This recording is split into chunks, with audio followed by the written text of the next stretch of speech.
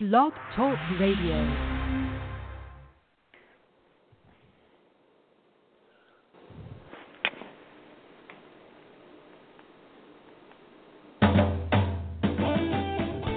Welcome to the World of Ink Network, founded in 2011 by Virginia Grenier and Marsha Cook. Their vision was to start a radio show that helped writers reach their dreams. The World of Ink has a wonderful group of hosts who are dedicated to delivering shows to entertain and inspire listeners. The World of Ink Network shares resources that introduce tips, products, and services to help strengthen, support, and challenge those who love writing and the written word. Their hope is to bring not only authors, illustrators, and publishers together, but screenwriters, directors, and producers. New to the network will be a variety of special shows, bringing not only entertaining shows, but informative discussions on timely subjects. To learn more about us, go to www.worldofinknetwork.com or visit us on our Facebook and Twitter pages. Thank you for your support and enjoy the show.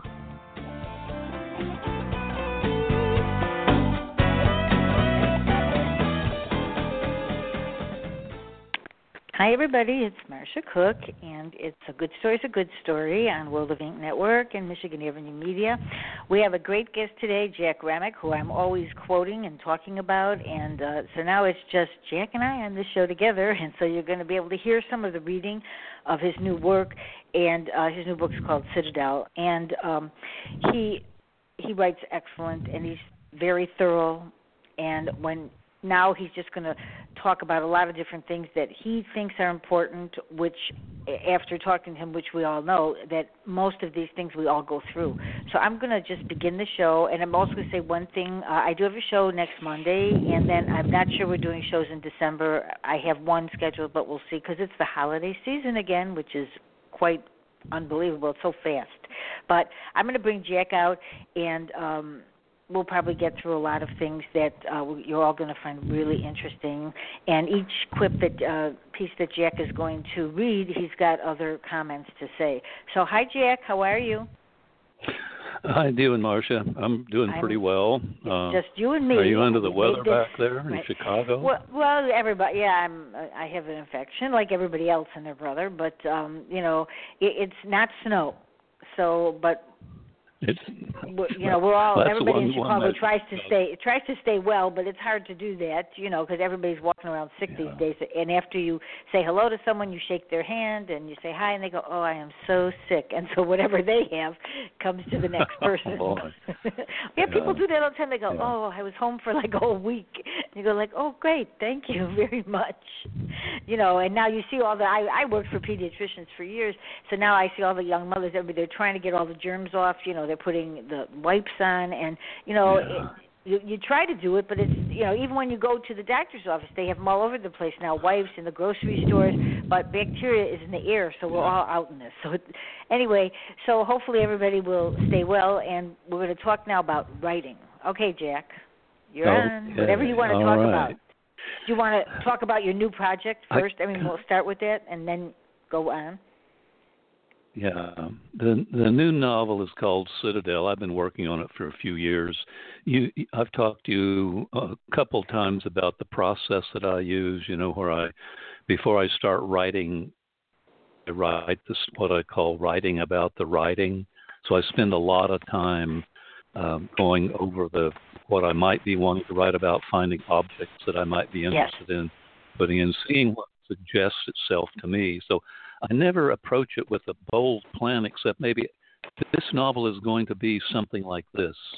For instance, Citadel actually started with an image of a woman in a motel in the desert holding a telephone. And she just, I don't know why, but that's what came out.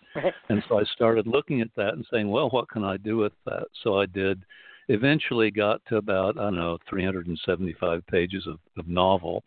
But to get the 375 pages of novel, because I spend a lot of time writing about, I must have written, 600, 700 pages of stuff. and I never Wow, throw anything away. That's a lot. I don't throw it away, not because I think it's really good, but it just gives me a foundation. Like, okay, I've been there, I've done that, I've worked through this process. So process to me is very, very important. When I worked with Bob Ray as a teaching at the University of Washington and in the screenwriting program, we had a sort of what we call the 3 S's. The thing you want to do is first get the story, then look at the structure of the story, and then long towards the end, look at the style. In other words, Yeah. Problem I see with a lot of young writers is they start out and they spend so much time looking at the language first off. Yeah. And they waste their time. Because the language at that stage, in the early stages, is really just a placeholder. If you start writing dialogue right away before you know who the characters are and what they've done, you're going to wind up with a mess, But if you let the story develop itself first, get the story, and then see how it fits together. I mean, you've written screenplays. You know that there has to be continuity and sequence. Yeah, definitely. So when you do a novel, if you look at that, you realize you have to do the same thing. And I think that a really important concept in my writing, and I didn't pick this up till Bob Ray and I were teaching in the screenwriting department, is that film has really reprogrammed our minds in the way we think about story and fiction. And if you don't think about action and image and scene, like you write your screenplays and you write in scenes, a lot of young writers don't know what a scene is. They don't pay any attention. Well, I happen to have come out of the theater in the sense of doing a dissertation about the absurdist playwrights. So my whole concept of writing is based on scene. And if I work the scenes, then I get all kinds of stuff going on. But if you start working language too soon, you get lost in those words and you realize all kinds of stuff that you don't, doesn't make any difference until you get the story and then the structure. So Citadel is a sum. I've written now 17 books of different kinds. And Citadel is kind of what I think as the most complex attempted. I talked to you years ago about Blood, which I thought was a complex novel at that time. Citadel is really sort of a shining light out there. In the center, the spotlight is on complexity, But that doesn't mean that it's incomprehensible or difficult to get. I had several readers look at it before I have done anything with it, and they were abhorred by the violence that's in it. And you say, what kind of violence is this? It's a women's novel. Yeah, there are 2 novels, actually. There's an outer novel that's a relationship novel between the author and the editor. And inside that, there is the inner novel that is called Citadel. And it is really about the history, and I'm going to state this as bluntly as I can. It's really about the history of violence against women and how women can deal with it by rejecting it. So when I was writing the blurbs for the novel, I said, okay, this is a metafictional, apocalyptic novel about women, rejecting the culture of rape and violence and to find safety within the walls of the Citadel. Right, so which what I is did very right away timely now. You're I mean, everything that's going on, it's very timely what your topic is, and so Marsha, much about women. Marsha, it is brutal. Yeah, it is so brutal right now. I just can't see it. So I say, what if women controlled everything? Because the book is really, or the novel is really about separating procreation from sex and desire. Okay. Now, a really interesting process has happened in the scientific world. Way back in the 60s or early 70s, a woman named Lynn Margulis, a bacteriologist, understood that the mitochondrion in the eukaryotic cell at one time was a free-living bacterium that came together with the eukaryotic cell and it becomes the energy source. That's how your maternal DNA passes on the mitochondrion. Well, another guy named Brian Sykes wrote a wonderful series of books. The latest one is called Adam's Curse. And what he talks about there is the possibility of not only separating procreation from sex, but doing away with the Y chromosome altogether, which means doing away with males. So I took that idea and said, wait a minute now. If nature has found a way to strip the genes off of the Y chromosome, why not go ahead and build a novel around that notion? So women not only control their own destiny and their own lives, but they control procreation to the extent that they can choose, and it's all about choice. It's all about the freedom of making the choices. And see, today, there are accidental pregnancies. In my citadel, there are no accidental pregnancies. Women choose whether they want to have an offspring or not.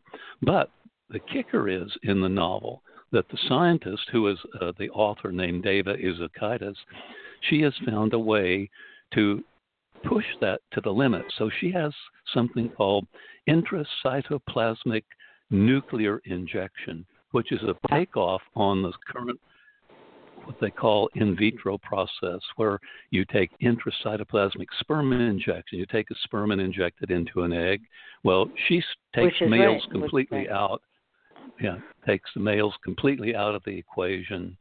So anyway, I have spent a lot of time in the world of science, and it has shaped my head and my thinking. And it's not a scientific novel in the sense that, a lot of writers go into the detail of science. What it is a novel that uses science as a basis for the theoretical sociological structures that form the novel. Okay, so that's the foundation of Citadel. Well, this is quite right. You are an intense writer, I would call it that, because you're writing you're not the average writer. And, so, you really think all this out and you put everything into a perspective. So this, in this book, right. This requires the years that you've probably put into this book. But over the years, you see how different things are, and yet the same in some ways, but there's a lot going on now with women. And so you want to read something right now that can see where you're coming from, or do you want to wait a little bit? Well, let me before I read anything, let me talk just a little bit about, there are 3 or 4 aspects to this novel. The first one is the inner novel about the science of women separating, from the male culture of violence and rape. The second is the study of the relationship of the author, who is Deva, to the editor, who is Tricia. And then within that context, I have a lot of work in the story that's about what it means to be a writer. And so let me just read a little bit here. There's quite a bit of work aimed at writers. In fact, there's a complete line that works off the technical side of writing a novel. On that line, I talk about plot tracks, the spine, the importance of object character development, the problem with walk-on characters, the relationship of the characters to the story, and the carry to the author. And in that line, you see a little bit of insight that comes in one of the notes that Tricia, the editor, sends to the author, Deva. So here's the editor talking to the author about the process of writing a novel. Note to Deva: you have a tendency to include walk-ons that you abandon. This is not good. I had to name them. The deeper I get into this novel, the more I see how you are failing your characters. The writer has an obligation to the characters, which means that you don't want to have throwaway or shadow characters. Some writers work on the principle that you make every character strong enough to be the protagonist of your next story. You want depth. Shallow characters are a waste of your time and your reader's time as well. When you put words on paper, you have to live with the characters. You have to think that writing isn't only about words. You have to know about the spine and its link to metaphors. You have to think about the music under the words. You have to think about the rhythm in the words. A novel is a machine built on a spine or an armature, and every metaphor retells a piece of the story. You have to think about verbs and their actions, nouns and their concreteness. You might think that a novel is made up of chapters, but a chapter is only what you make it. So you see, a novel is not just 100,000 words in 26 chapters. A novel is a set of dynamic scenes laid out and arising from a spine that is the sum of its metaphors. a novel is always an imitation, the residue of a crippled vision.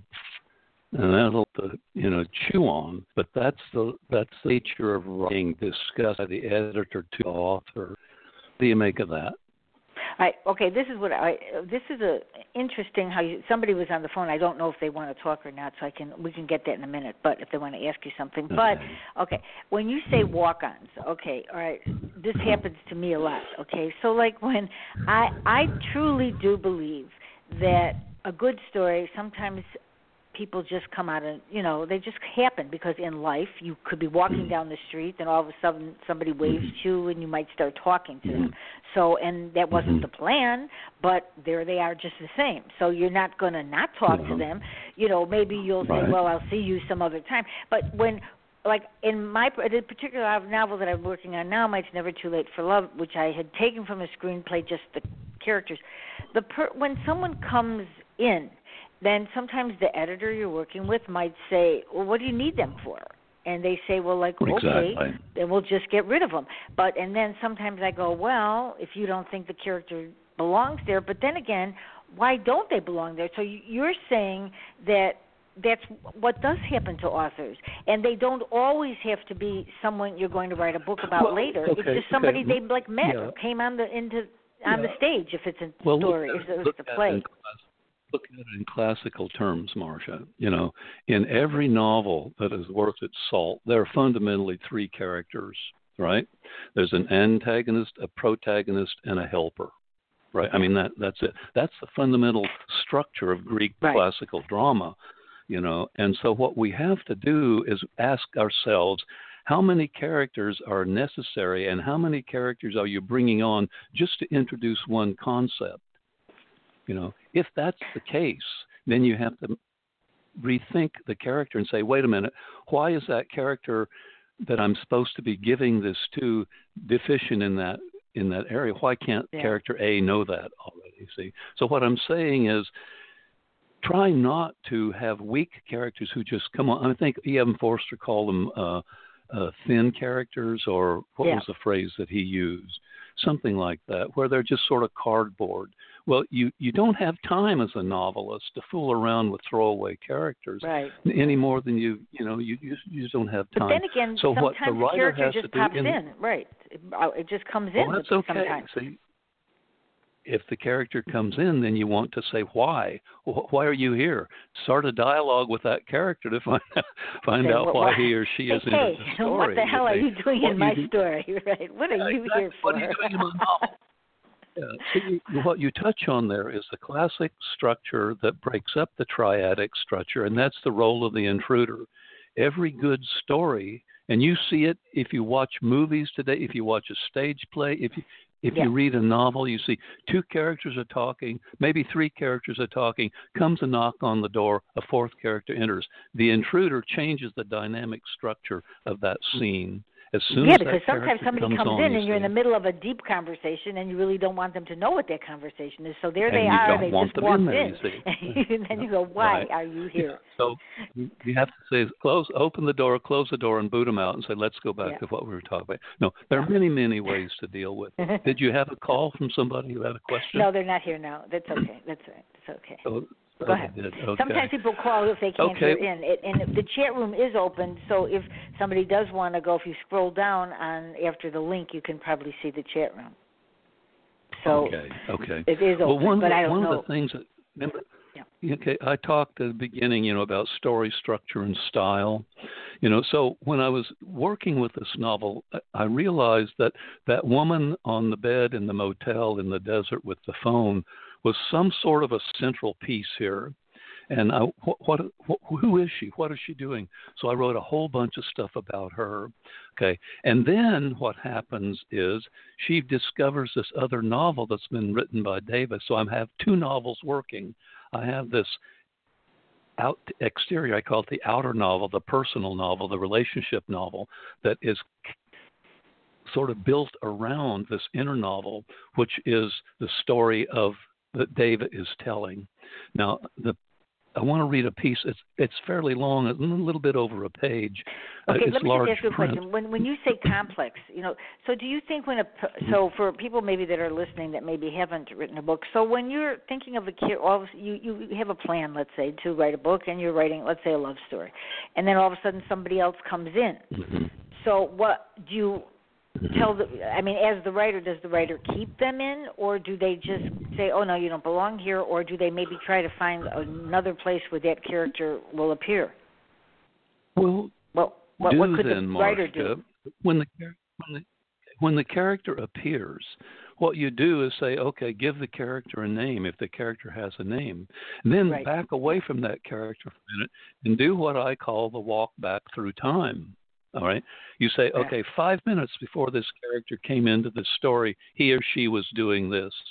An hour before, he or she would walk back 5-10 years, and pretty soon you'll have developed a character who is not just complex, but has a real personality, who might be very important to the story that you're doing. But you must do that background work first. If you don't do the character building, let me back up a minute. You would no more write a science fiction novel without spending a lot of time world building than you would fly. You would absolutely have to build the world around those characters, right? Yeah. Now, the same reason you have is build the characters to see how they fit in the story. And if they don't fit into the story, then you've developed this wonderful character who will probably be strong enough to be the protagonist of your next story. You see, but give them the ink that they deserve. In other words, don't just let them enter and walk away. Bring them to life. Because years ago, because you write screenplays and I do too.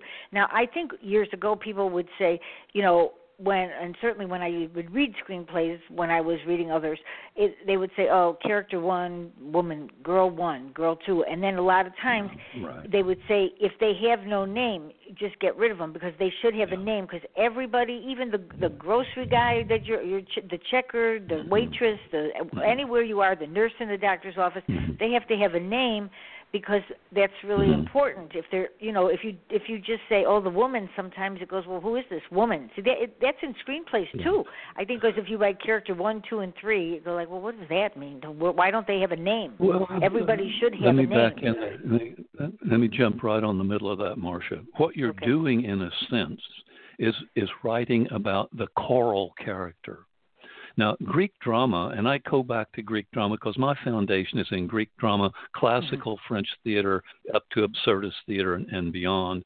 What you see in every one of those plays at some point is a chorus of some kind. And what we have is a residual chorus without the function of the chorus. The function of the chorus was to comment on the action, to comment on the characters, right? So what happens is we use the choral character without giving them any purpose. That's a walk-on character, a throwaway character. If you name them, then they become important to the story, see? Right. So it's a real interesting point that you bring up, and a lot of writers have to deal with that. You say name them, I say name them too. In fact, in the inner novel, when Trish is writing to Dave about it, she says, you bring on these characters and you don't name them. I had to name them, you see. Right. All right. You're giving her a lot of work to do. You're giving her the work to do. Exactly. But I have the outer relationship, which is the editor-author relationship. And in the inner novel, I have this history of violence against women. And I want to read this section because it really is pertinent to what is happening in the world today. All right. Yeah. And, this is scene 1 from the inner novel, which is called Citadel. After the wars of religion, after the fire and the killing, the forest had regenerated and the plains had reseeded their grasses, and on the plains bison grazed. There were no men to hunt them. The killing stopped. On my journey through the woods and prairies, across the sand and the rocky detritus of earth upheavals, I came across the remains of battles, and in their skeletal remains, the warriors were all alike. Their skulls the same, their broken backs the same, their fingers identical, their skeletons cleaned of meat were the same. I made my notes. I took measurements, although touching the remains of the dead filled me with sorrow. In the record, I located on the map the sites where the killing was most intense. I tallied the remains of the disarticulated victims, and among them I found the bones of women still in chains as they had been dragged behind the hordes marching in search of infidels. In the skeletons of the fallen women, I found remains of the unborn, and though hardened by what I knew and inured by what I had seen, I wept for them. In the old society, I would have wailed. I stayed for days at the battle sites to mourn the women and their unborn. I did not feel the need to mourn the killers. And on the 75th day of my journey, I stood on a hill overlooking a destroyed city of the plain burning in the hot afternoon sun. I saw the glinting of bones, the white shining of bones. A deep sadness overcame me. I knew this was the first citadel. On my map, I tagged it C1. I marched off the hill a day's walk to the glinting until I came to rest in the edge of a huge killing field. I saw metal that had not decayed, and chariots that had not yet rotted and sown in the ground were bones. In that field, all terror, all fear of all time smothered the land like a choking cloud of desperation. Buried in the skull of the bodies were blades. Buried in the backs were blades of bodies fleeing so many. I worked the killing field for 2 days. I recalled the writings of the archaeohistorians who said that in the plains where the bloodshed was greatest, the soil turned fertile, the grasses grew tall and thick. In the chaos of bones and metal, I found the skeletons of men and horses.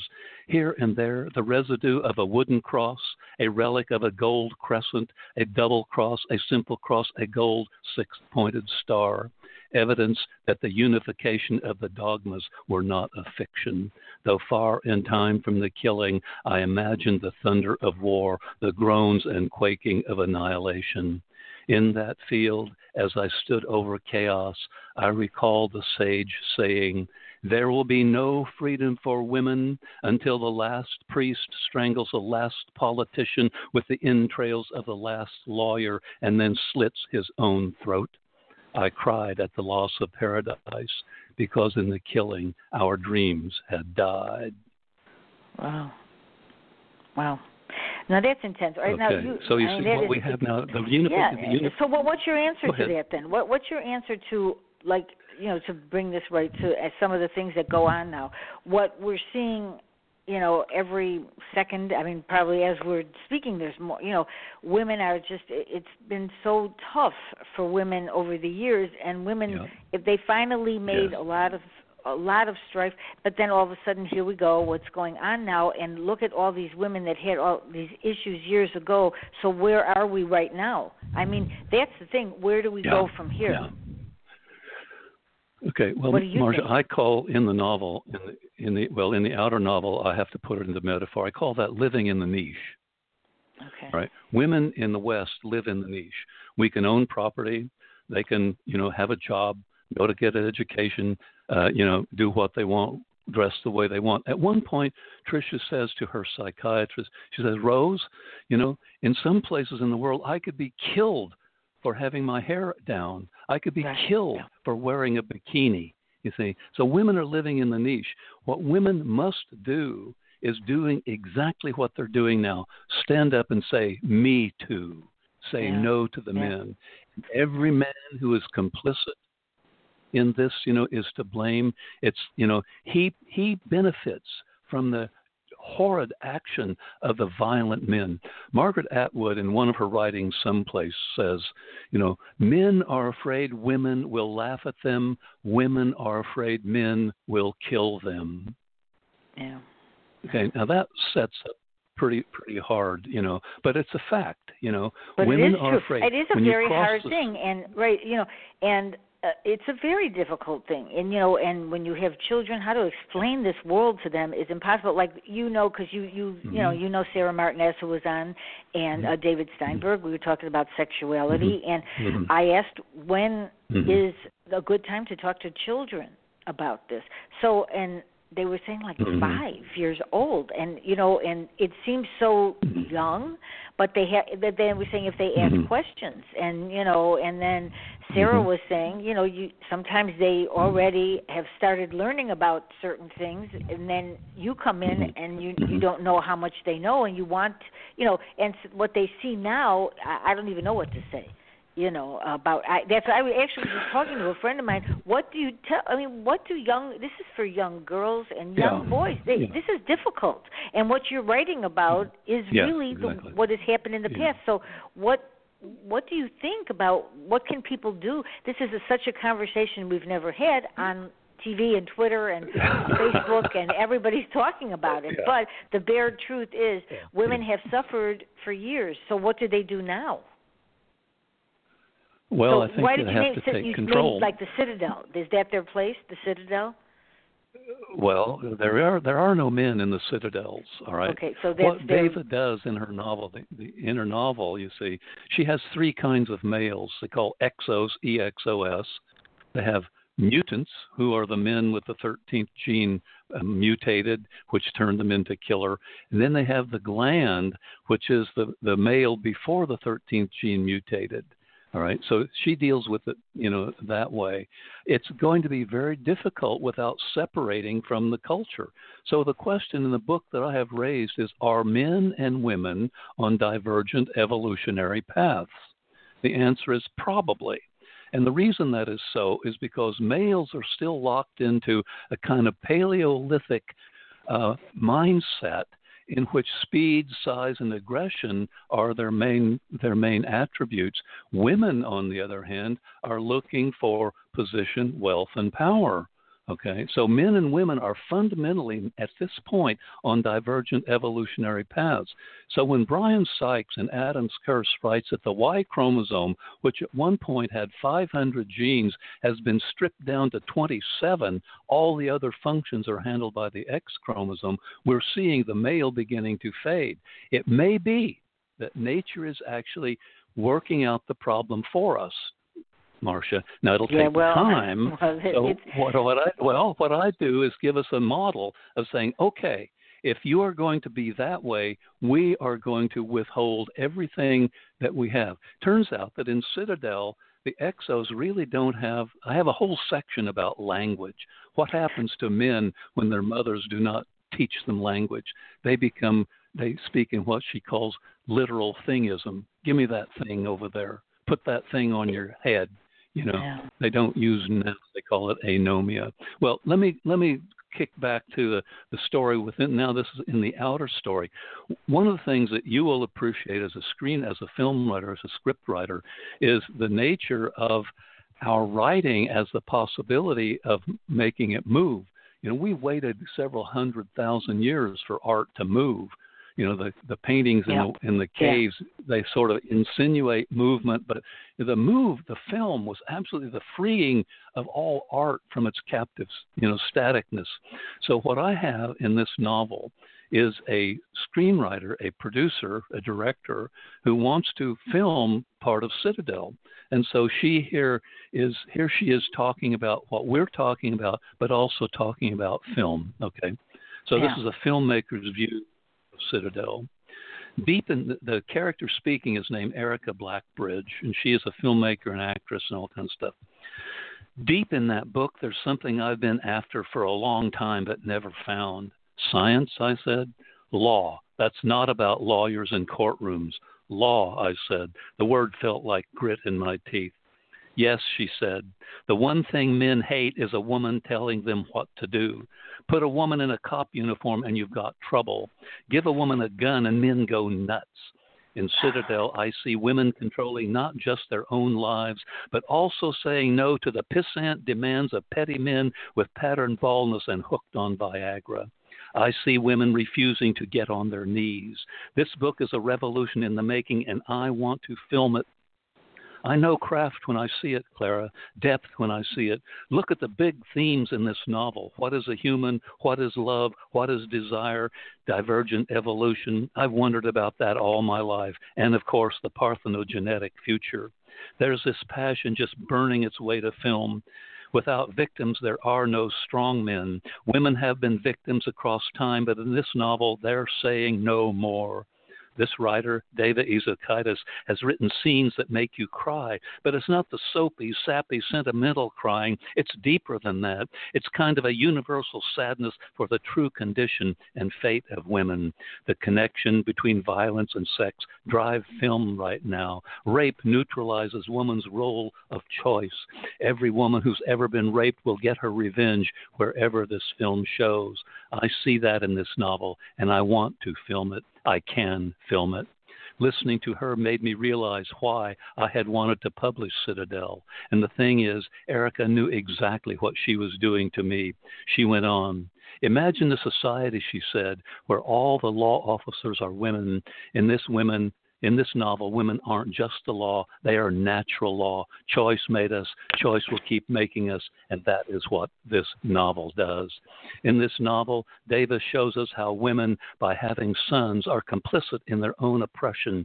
Every man is some woman's son, and every son is a soldier in the war on women. In this novel, we see the deep hurt women have suffered for millennia, and we see the cure for it.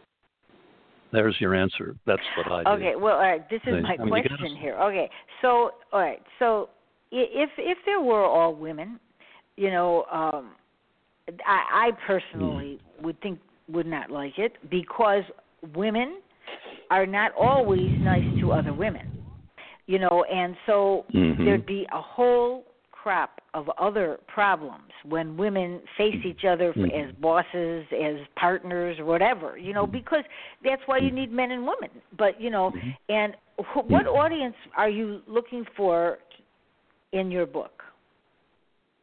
What audience? What kind of an audience? Women mistreat other women because men mistreat them. Okay. If men were, you know, decent, and at one point in the novel, Tricia asks one of the characters, are there any decent men in the future? And she says, no, the pricks outnumber the good guys. Right. You see? And, you know, the interesting part is people would probably say, like, did a woman write this? Because, you know, I wrote Gabriella and the Widow. You know, I know that, and that's why I always say, because you write women really well, you know, and you really understand them. Good and bad of women, you know.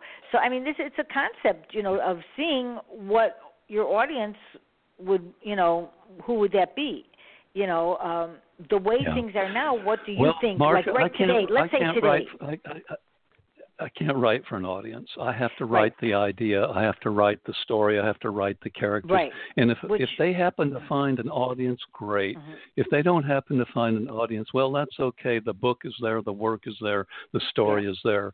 At one point, you know. So that's not a bad thing for people to know that you're right, that you and other writers can do the same. You're writing a book that you want to tell the story. And see, that's the thing that stops some people, because you're writing something that is very intense. Now, sometimes when writers are sitting there, they're going like, well, if I write this, it goes, oh, this one's not going to talk to me. This one's going to hate what I say. I'm going to have a lot of controversy, you know. And so it takes strength of character to be able to just say what you said, that you're writing this book for the story, which a lot of authors do not do. So you have strong convictions. Yeah. Well, one of the things, Marsha, that I, sometime after I heard Junot Diaz read, I went home and wrote an essay called Women and Their Writing Gods. And it occurred to me that people like Junot Diaz and Neil Damon, something like that, you know, the stories are interesting, but really what they're doing is giving women a code to live by. They're saying, here, this is good, this is bad. You know, and women are saying they're finding validation in that. See, right, they go, no, that's not. We'll do what we will be more independent, and you know, which you know, like you know, and watching the news, listening to the news, watching TV, you know, there are a lot of women are in power now, you know, which we have not had, but. It's just such a struggle out there, you know. I mean, on which way to go, and even when you're writing a book, it's even more so, because this is your book will be out there long after we're out there. So that, you know, what will people maybe say like 20, 30, 40, 50 years later, what they think? Like even when you watch like something like Peyton Place now. you look at Peyton Place and you go, oh my God, they're burning books. Okay, in the library in Peyton Place. And then you go, oh, my God, they're burning books now. So I'm thinking, like, so what does, you know what I mean? It's, Peyton Place was a long time ago about things that are now right back at us. And it's weird to see that when you watch an old movie, you go, oh, my God, it's not really that old because what's coming back of some of the things that we have done to make ourselves in power. Let me ask you this, Marsha. What is the fundamental unit of social structure in culture? Just biological, anthropological question. What's the fundamental unit? Everybody says it's the family, right? Well, what happens if you write a book that doesn't make that assumption? Citadel does not make that assumption. Right. If you take procreation out of desire, what is a desire? What is a post-lesbian novel? What if I told you that I see Citadel as a post-lesbian novel? What the hell is a post-lesbian novel? Right. Well, that's a difficult question, you see. Right. But what does the structure look like if the family is not the basic unit? What if it's a different kind of relationship? What if you don't have to set it up as us and them, or the us and them that you set up is on a grander scale than one family against another? See, which in this point in time, families are different. It's not the same as it was, and which is a good thing because people can choose the partner that they want. And at this point now, we're the world is like shaky on that issue, which is a shame because we are, not to get political, but the thing is we've moved so much ahead into a different world, but then when we go back and we're like what you're saying now, there's so much to think about, and sometimes we don't really want to think you that got much. You got a fundamental enigma or paradox here. The family is the basic unit of social structure, right? Yeah. But Eugene O'Neill said hell has no fury like a human family. So you've got that paradox. Most people do not like to go home for Thanksgiving because Uncle Bill stands up in front of the TV and moons the family. There are these awful things that happen in families, you see. So if family is not the fundamental, what does a society look like? That's what I have done in Citadel. I've tried to imagine a culture where those things that that happen because men oppress and beat and rape and murder women. The guy who just killed 5 school kids down in California, the latest news is that he first murdered his wife, tied her up and buried her in the house like that, and then went out to kill the children. Okay, now tell me, Marsha, what woman is going to, stand up to a man like that if she knows he's going? And what did Margaret Atwood say? Men are afraid women will laugh at them. Women are afraid men will kill them. No, I paraphrase that. Right, so it's very it's kind of a world now where it's nobody needs nobody wants to say we're waiting for direction because we can't. We have to just move on to a lot of things and what you're saying, and but it is strange how the world is coming back to some things that we don't like. And that we thought, such as even like the Holocaust, things that were from the past, and people go like, oh my God, we're going in a way where we never thought we'd hear some of the remarks that we're hearing, or any of those things. I have different shows on every subject. So I mean, and like I always say though, if you put a family at a table for like a dinner, Thanksgiving, whatever, you have got yourself one story, because when you look around that table, there's a lot to be said of what's going on that they're not saying. Even when they're just saying pass the peas, they're looking at you and then they're looking at somebody else and, maybe thinking like, well, maybe this one should have cooked the Thanksgiving dinner, not me. I'm tired of it, but they don't say that. Do you know what I mean? And so they're already sitting down, but they're already, even before they get in the door, sometimes people are going like, oh, when is this going to be over? You haven't even got there yet. So I think family is a tough thing too. One of the things that I talk about in this novel, or I don't talk about it, the characters talk about it, is this thing I call the unification of the religions, of the dogmas. And Cavi, the character who read that going out into the field and seeing all that, she comes to this notion in the novel. She said, The upshot of all my work was a deep and lasting sorrow because I had seen the planet as it should have been. I had seen the sweeping fields of grasses. I had seen forests and rivers. I had seen the birds and their fledglings. I had seen animals drinking the coppery waters. All that had been good in the old society was eradicated by the religious dogma of go forth and multiply. Any opinion that ran against the revealed religious dogma was heretical, and the punishment for heresy was stoning. Therefore, I conclude my report with this: all religion shall be abolished for all time in all the citadels. Now, Wow. if you abolish religion, 90% of the ill that we are suffering right now goes away. When they unified the religions, you get the men attack the women wearing these carapaces that make them look like insects.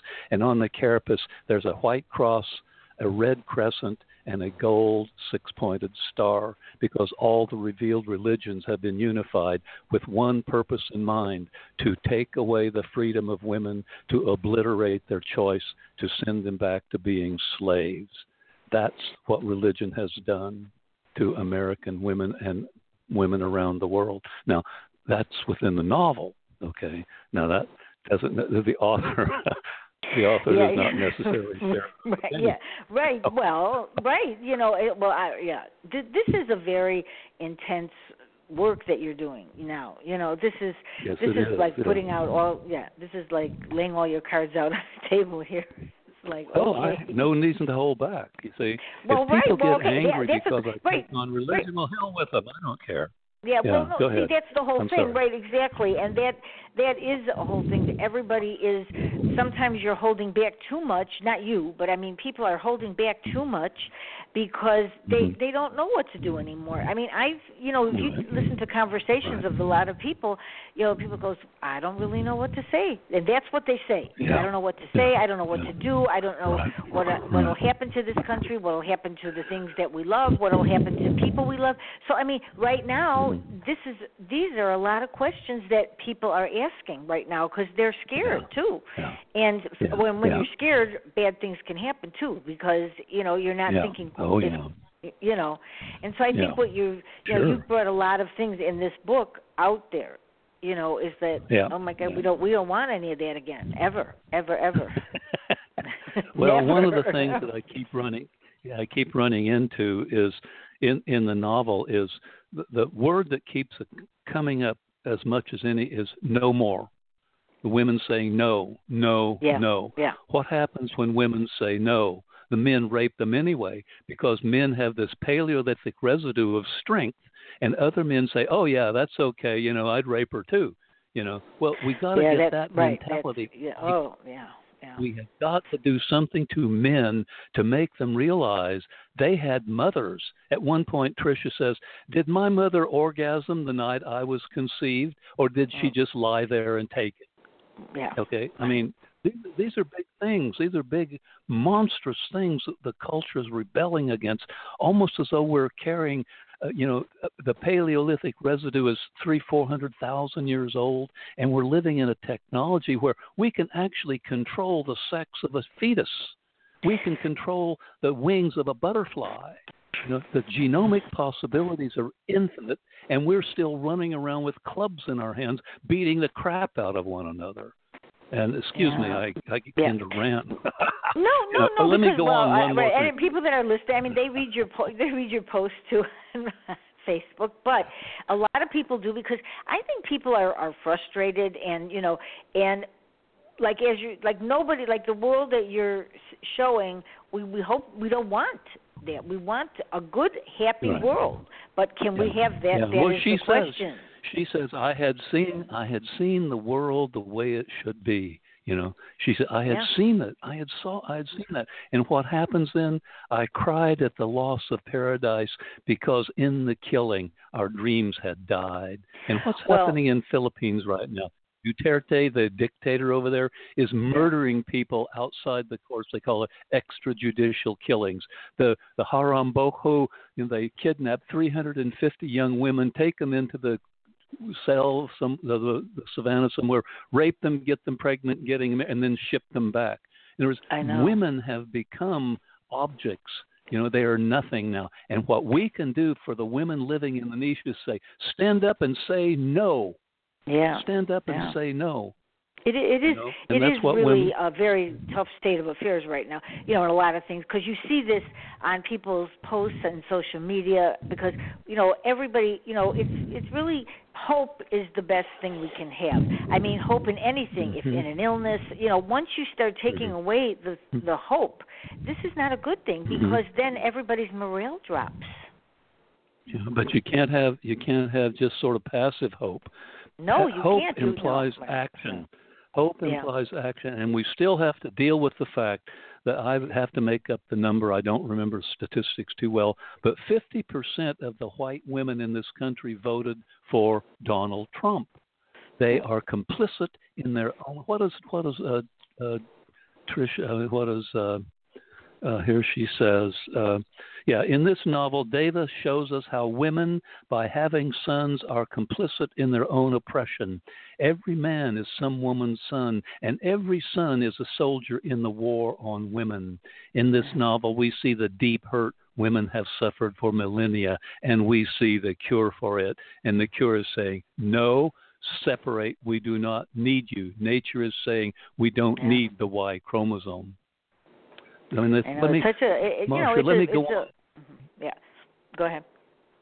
Okay, as I work through the story, Tricia, who is the editor, she changes the novel, and she makes this whole thing about how as she changes the novel changes her, and as she changes the novel, she changes David, the author, and she has this whole interrelationship with the characters.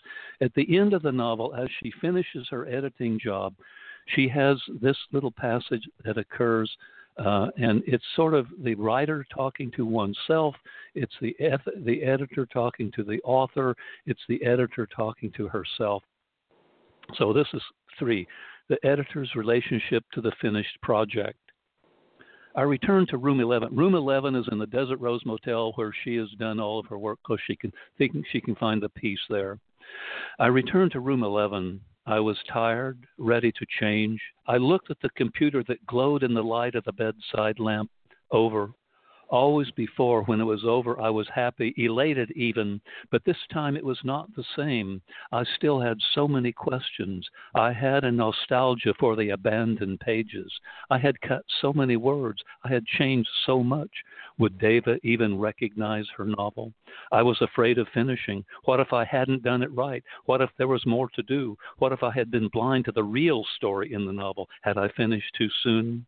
In thinking I was finished, I realized that I could never lead. I could only follow the words. An editor can never bring words into being. What if I was a fake who had given nothing to the novel but had drained its blood? Had I ripped out too much? What if I had gutted the meaning of the novel for the sake of one clear sentence? I had finished, but I had no idea of who I was. This was a new feeling, dread, horror, despair.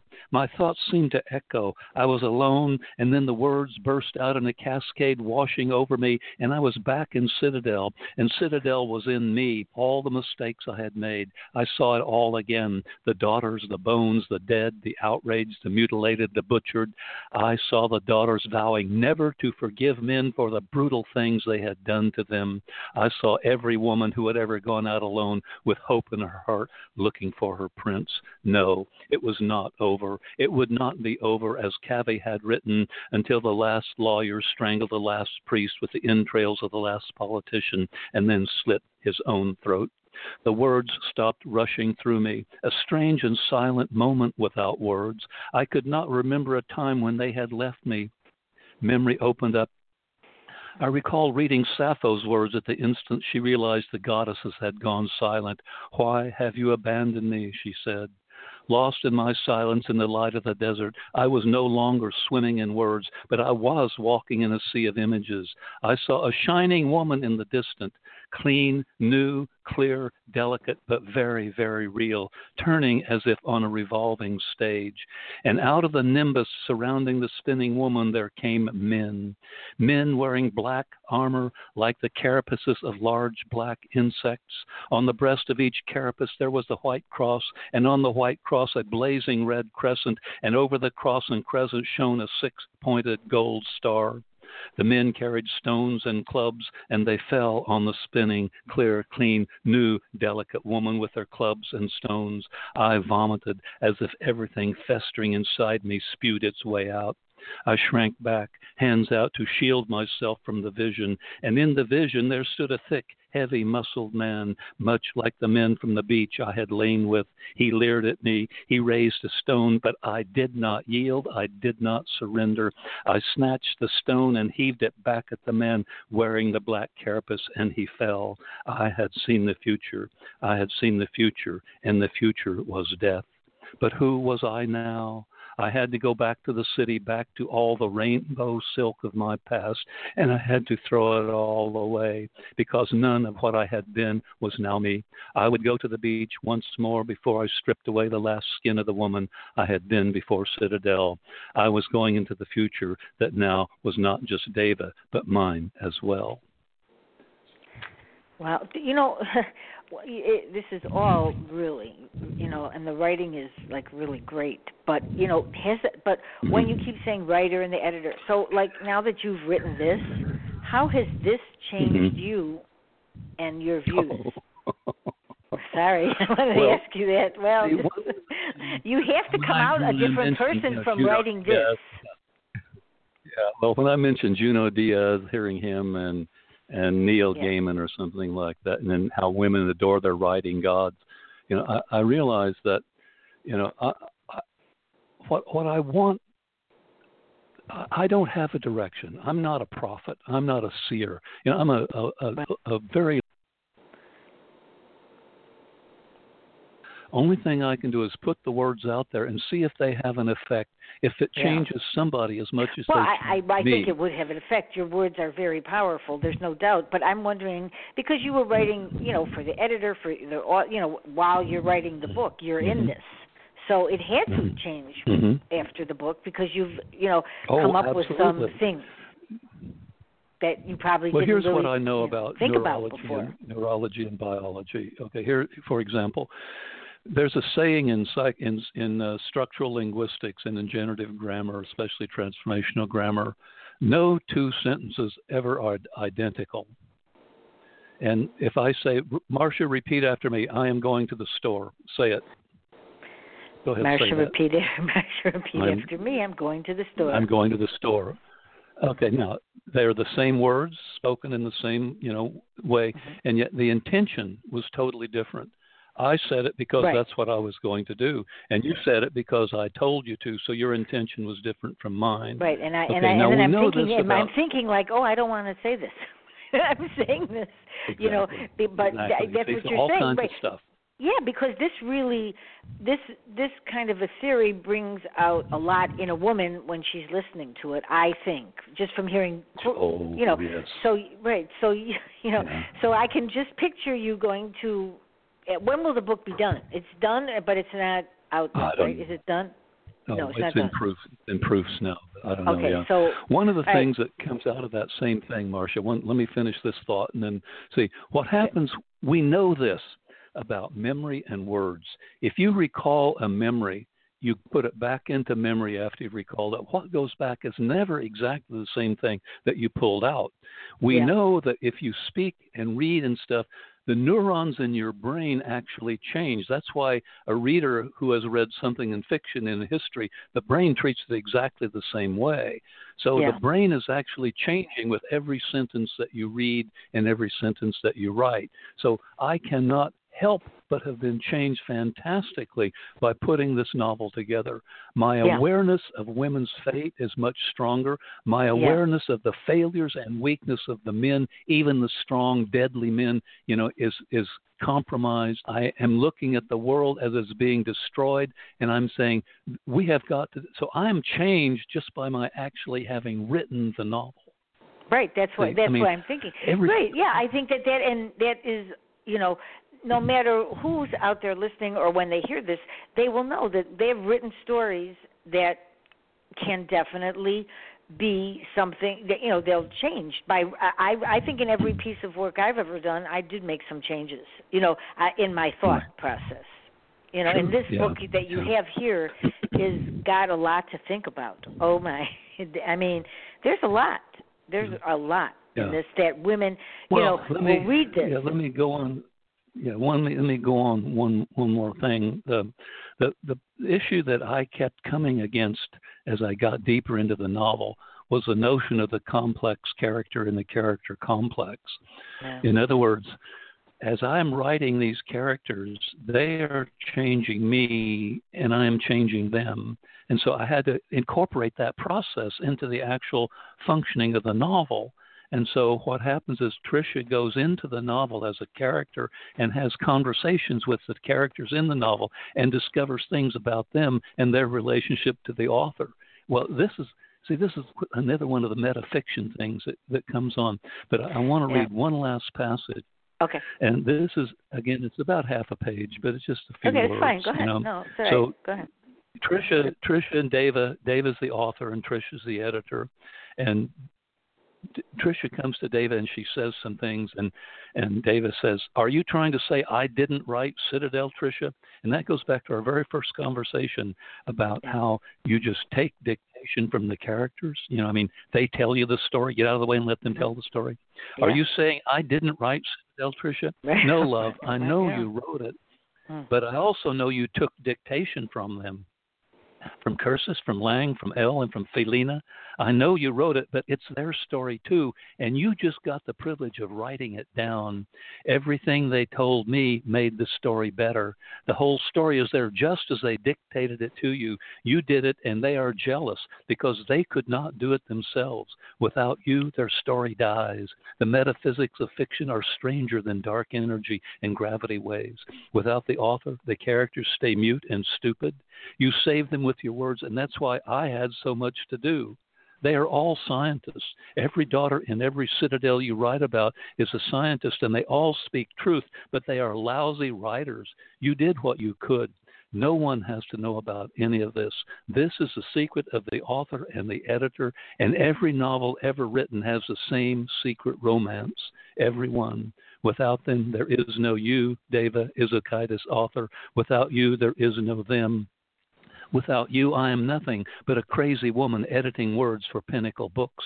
I saved Citadel for them and for you, and you all saved me, because art is salvation, Dee, and without it, we die in darkness. It was my duty, my job, my obligation to art to save this novel. Believe me, there were times, like Women in Captivity, when I really thought about abandoning you. But what kind of editor would I have been then? You brought it back, Dee, this monumental mess of words that somehow sticks together. And yes, I smell the words. Sometimes I was so enraptured with the smell I couldn't move, but always, even in despair, I saw the story. And without the story, there is nothing. We are story. Clara is publishing this novel, and we are going to New York to launch it, and we will die there. In writing this novel, you brought the world to an end. Wow. You feel at home there? Do you hear somebody named Marsha Cook in that? Because I think this has a lot to do with when people have relationships with their editor and they're mad or whatever, and nobody can until you've written a book do you actually really know what happened. Even after you've written 10, sometimes you're questioning yourself, like, what am I writing? Or But when you talk to your editor, everybody probably wants to blame it on the other one, saying like, I don't know if you know what you're doing, or I don't know if you know what you're doing. I quote you on that. Everybody wants to blame it on the other. Right, you've got these characters here, so that's so confusing. You know what I mean? Because that's what brings your books true to life. Because this is probably a lot of things, that when people are reading it, they'll go like, oh yeah, because basically we're all different, but in some levels we are the same. So so I think it's such an interesting piece. I mean, and I'm glad you got to read it because I think people need to hear your writing because you're not the average writer. I mean, you're very as I say, intense you are, because you get right to the core and are not afraid at any means to say what you want, right. which a lot of authors are. They stop themselves. Well, and women, like a lot of women do. A lot of women photographers. go like, "Oh, should I say this? What will What will like Mary Jane say that sees me at the PTA if I wrote something that's kind of exactly? That self-editing is killing women writers. Yeah. You touch on so many things when you just say that sentence. What will they think of me? Yeah. When I was a kid, we lived in Sanger down in California, and our neighbor was named Gloria Escabel, and she cut her finger deeply, really mangled her finger in a broken glass. And she came over, and we said, "Okay, we'll take you to the doctor." And she said, "Oh, no, I have to go home and change my dress first." Yeah. What? Right. She was so worried about what the people would think about her that she would have bled to death. And I think that this is what women I think women do that, and it's it's really true. I was at a beauty salon last week, and then this woman, she didn't feel good, and she says, "What?" I says, "I don't even know why I'm here, but I'm here because I don't care. I'm not. I have to get my hair done, because she does. If she would walk in somewhere and she didn't look good, then she'd probably be afraid someone would say, 'Oh, look, what the hell happened to her?'" I mean, and women do things like that, and because we talk about this a lot, women sometimes dress for other women to say, "Oh, you look great today," because they're noticing everything, and so I think that. You've touched on a lot of things. Not being a woman, it's hard to do, but you're right in there because that's some of our, and many have their own issues, And so I think that, but when you write, you've been in a different world. Your world. Yes, it's true. Well, I think that one of the things that we have to do is say, in the West we do have power. Women do have power. You can change, and so I'm so pleased. I don't know if you know this, but in Seattle we've elected a gay female mayor. We have a city council that I think has, of the 9 people, 6 or 7 of them are women. We're finally getting to realize that women have to stand up, and take control, and they have to look at the men and say, "Wait a minute, you don't own me. You do not own this body, no matter what your goddamn Bible says or your Quran says or anything else says. You do not own this body. I own this body." And there's a whole section in Citadel that's built on that notion. There are no accidental pregnancies in the Citadels. They're all by choice. And if the women choose to say no, they are able to say no. And, it'll be very interesting when you go out to talk to women and men and to see how they feel about what you've said, which is it's such a right, because women are happy that we've come a long way, but then on a lot of other issues, women are unhappy because we're thinking it should be better, and I think that when people you understand what a woman is thinking, and probably even more than you did with Gabriel, because you're right here now. You're the editor. You're in there. You know what I mean? When you're working with characters that you did, it's not just characters. They're also people that you work with yourself, editors. So there's a lot in you that you're learning about, a lot of things by your writing. Like I say, the writer has to become all the characters. And so if I look at this book, there's actually only one strong male character, Caleb, who is Clara, the publisher's brother, and the rest of them are women. Well, think of what that does to a woman, to a man.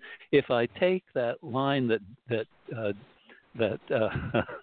oh God, where is it that Erica says, one thing men hate is a woman telling them what to do. Well, here I am writing this novel, and these women are saying to me, "Write this, you asshole! Write this! Get out! Do it!" Right. Well, right. I mean, it's a very interesting concept, right? Because of how you get to that place, But you definitely have got to that place. Yeah. And next, I'd like to have you on with David Steinberg and Sarah. It was because all of this has to do with sexuality and all the things that are. It's all germane. It's exactly and this is it's important to discuss this. Very important. And the fact that we can discuss this is a really good thing. That's because we're living in the niche. I call it the niche with a capital N. You know, right. you have an education, you own your business, you own your, on and on. Yeah, ahead, and it's true. You know, it's like, you know, we have freedoms, so this is a good thing to keep our freedoms. Because just like you know, listening to everything you said, it's you know, life is about hope too. You know, so and I'm so glad that I hear. Oh wait, somebody is. I'm gonna. All right, I think I'm gonna see if somebody wants to come on. Okay, is that okay? Okay. Ask you a question. Sure. Okay. Yeah. Well, and if I have to, we'll see how it goes. Hi, you're listening to Marsha and Jack. Hi, did you have a question? Yeah, I was just wanting more of a statement that if women ran everything, the whole world would be more fucked up than what it is. Say that again. I missed that. No, I think we're going to take a pass on his words. All right. That's okay. Yeah. Well, see, this is. Well, let me read you. Let me read you a piece from one of my beta readers said. If I had written this, I would be accused of being a man-hater, but you won't get that criticism because you're a man. However, there's this new movement of sensitivity readers, editors who help people write unoffensive things about people they are not, and I wonder if they would attack you just for the chance of attack. It will be interesting to watch how this unfolds. So I expect whatever he said, you know, to be part of the whole response. Well, they're right. I mean, and that's, you know, that's called a live show. Live show. Yep. And